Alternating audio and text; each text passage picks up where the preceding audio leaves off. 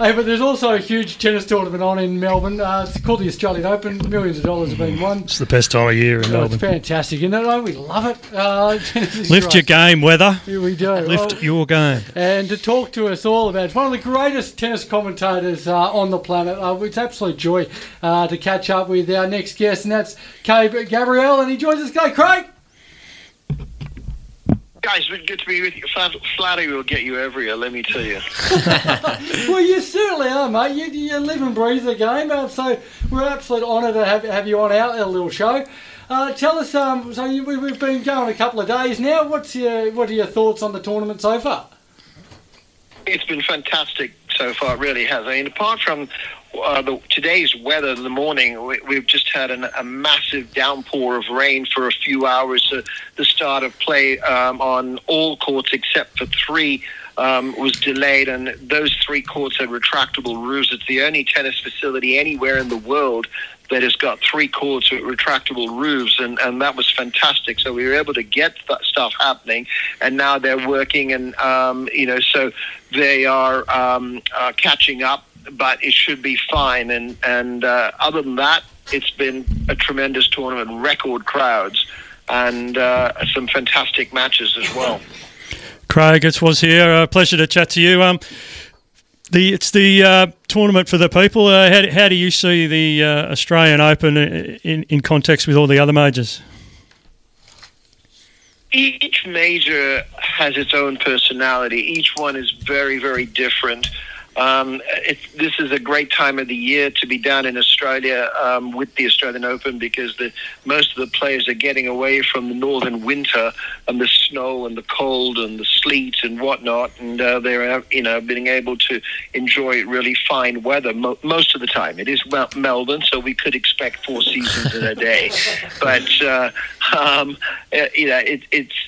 it's a very nice event because it's a bit more relaxed compared to the others. The French is, pretty classy and chic, and people watching. Wimbledon, it's got all its traditions, and is also, I think a lot of people feel that Wimbledon is very stuffy and, oh dear boy, what are you doing here, sort of stuff. But Wimbledon is actually very much a people's tournament. Queen's Club is more the stuffy one, and it's not one of my favourite tournaments by any means. That's before Wimbledon. And the US Open is just New York. It's brash, it's loud, it's, stale junk food and things like that. And Craig, it's Joel here. Thanks for jumping on. Who's impressed you so far? Obviously the tournament's been going a couple of days, but who's impressed you so far?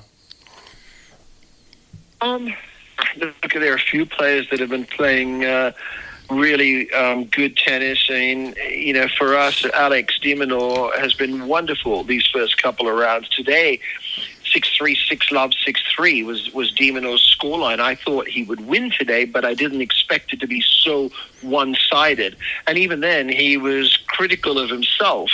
In the third set, he said he lost a bit of focus.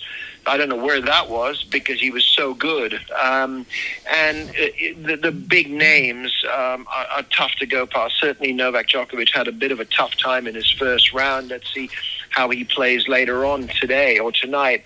But, Iga Swiatek has had a pretty good passage. Some testing moments, but, still pretty comfortable. Coco Gauff has been tremendous. So there are a lot to choose from at the moment.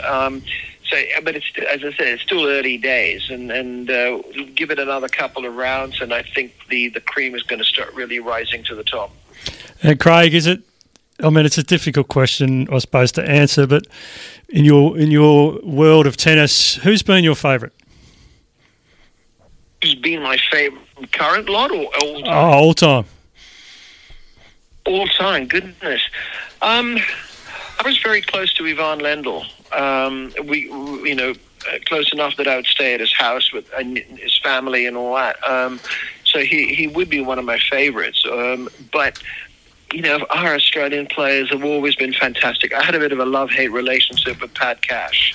But Kenny Rosewall lived 3 doors away from me. And I speak with him very often.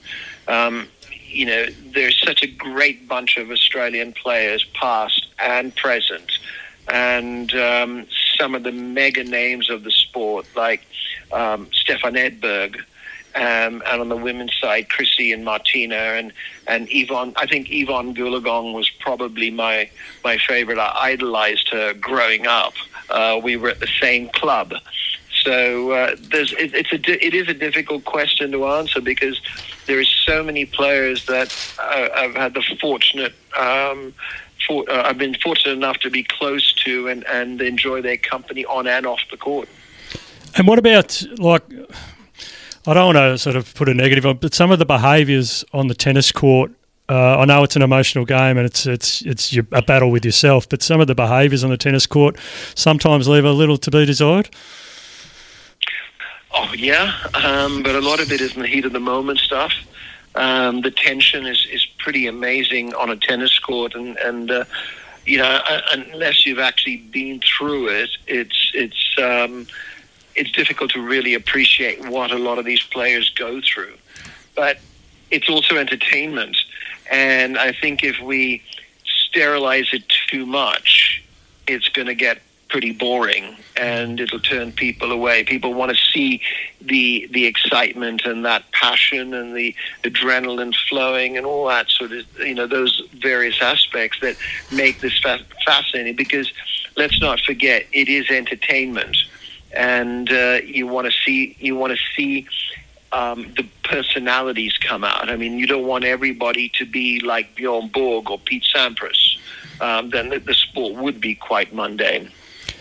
And in that case, are you enjoying the recent documentaries that they're making, sort of behind the scenes? Most people seem to be really enjoying those. That Netflix series, Breakpoint? Yep. To be honest with you, I haven't seen a single episode. And I actually don't have that much interest in seeing it, from what I've also heard. I should also mention Nick Kyrgios, who I think is a great guy. I get on really well with Nick, and we've sat down and had a number of long chats. And he's actually a very sensitive person, and he's a bit shy as well. And the stuff that he does off court, the work that he does with kids and charity, and then you sit down and you talk to him about the mental aspect of the game and what he's been through. It's very fascinating, and overall, he's a pretty good guy, and I think people don't get to see that, which is a shame, because he also doesn't want to, expose himself too much on that side of his personality. Well, that's something I'd watch. You and him in a sit-down interview. That'd be great TV.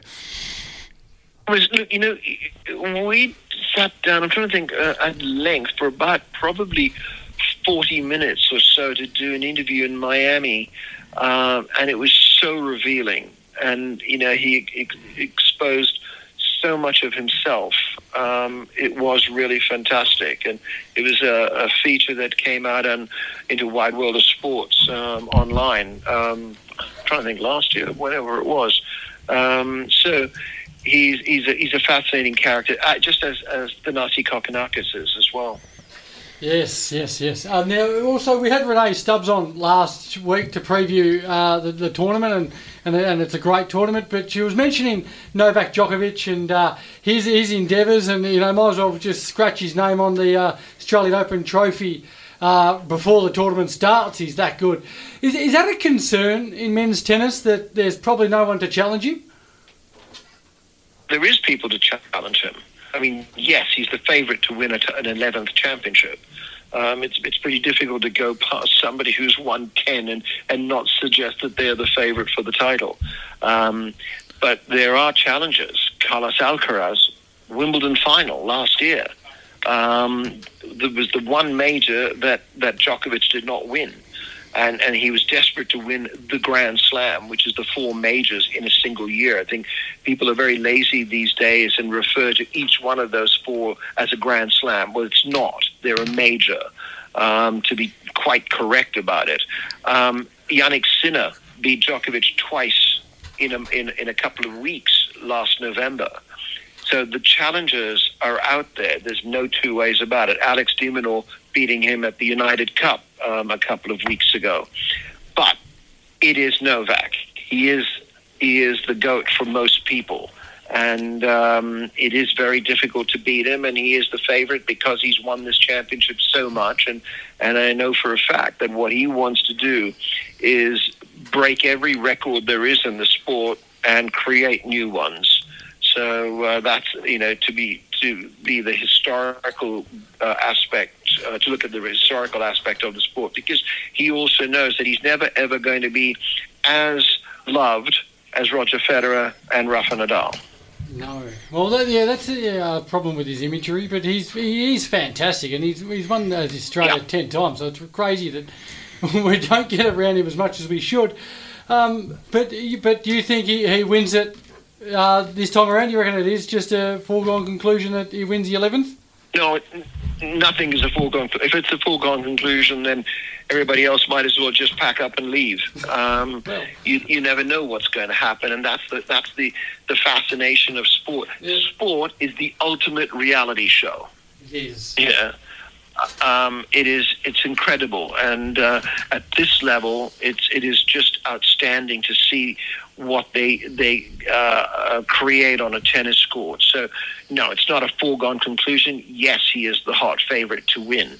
And look, obviously, I'd love to see an Australian win it, and it would be brilliant if Alex de Minaur was, or Thanasi, or any of them were to go through. But if it's not one of them, one of the other two that I would like to see is Yannick Sinner. And there's the Australian connection there with his coach, Darren Cahill, or Daniil Medvedev, who I think the world of. I think he's a great guy. He's a funny guy. He's got a quirky way of playing. He's a tremendous personality. So that's my thinking on the men's side. On the women's side, well, there are a lot of contenders there.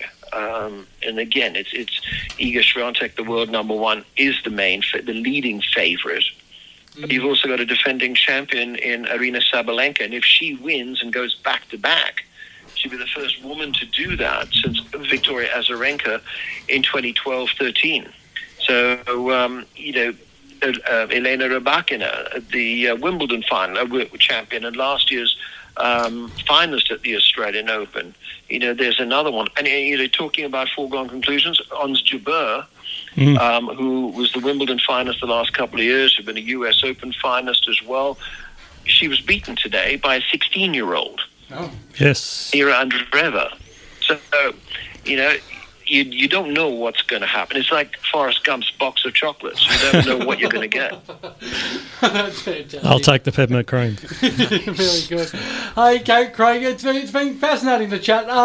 Look, I'm sure you're having the greatest time as you normally do in Australia and watching the Australian Open.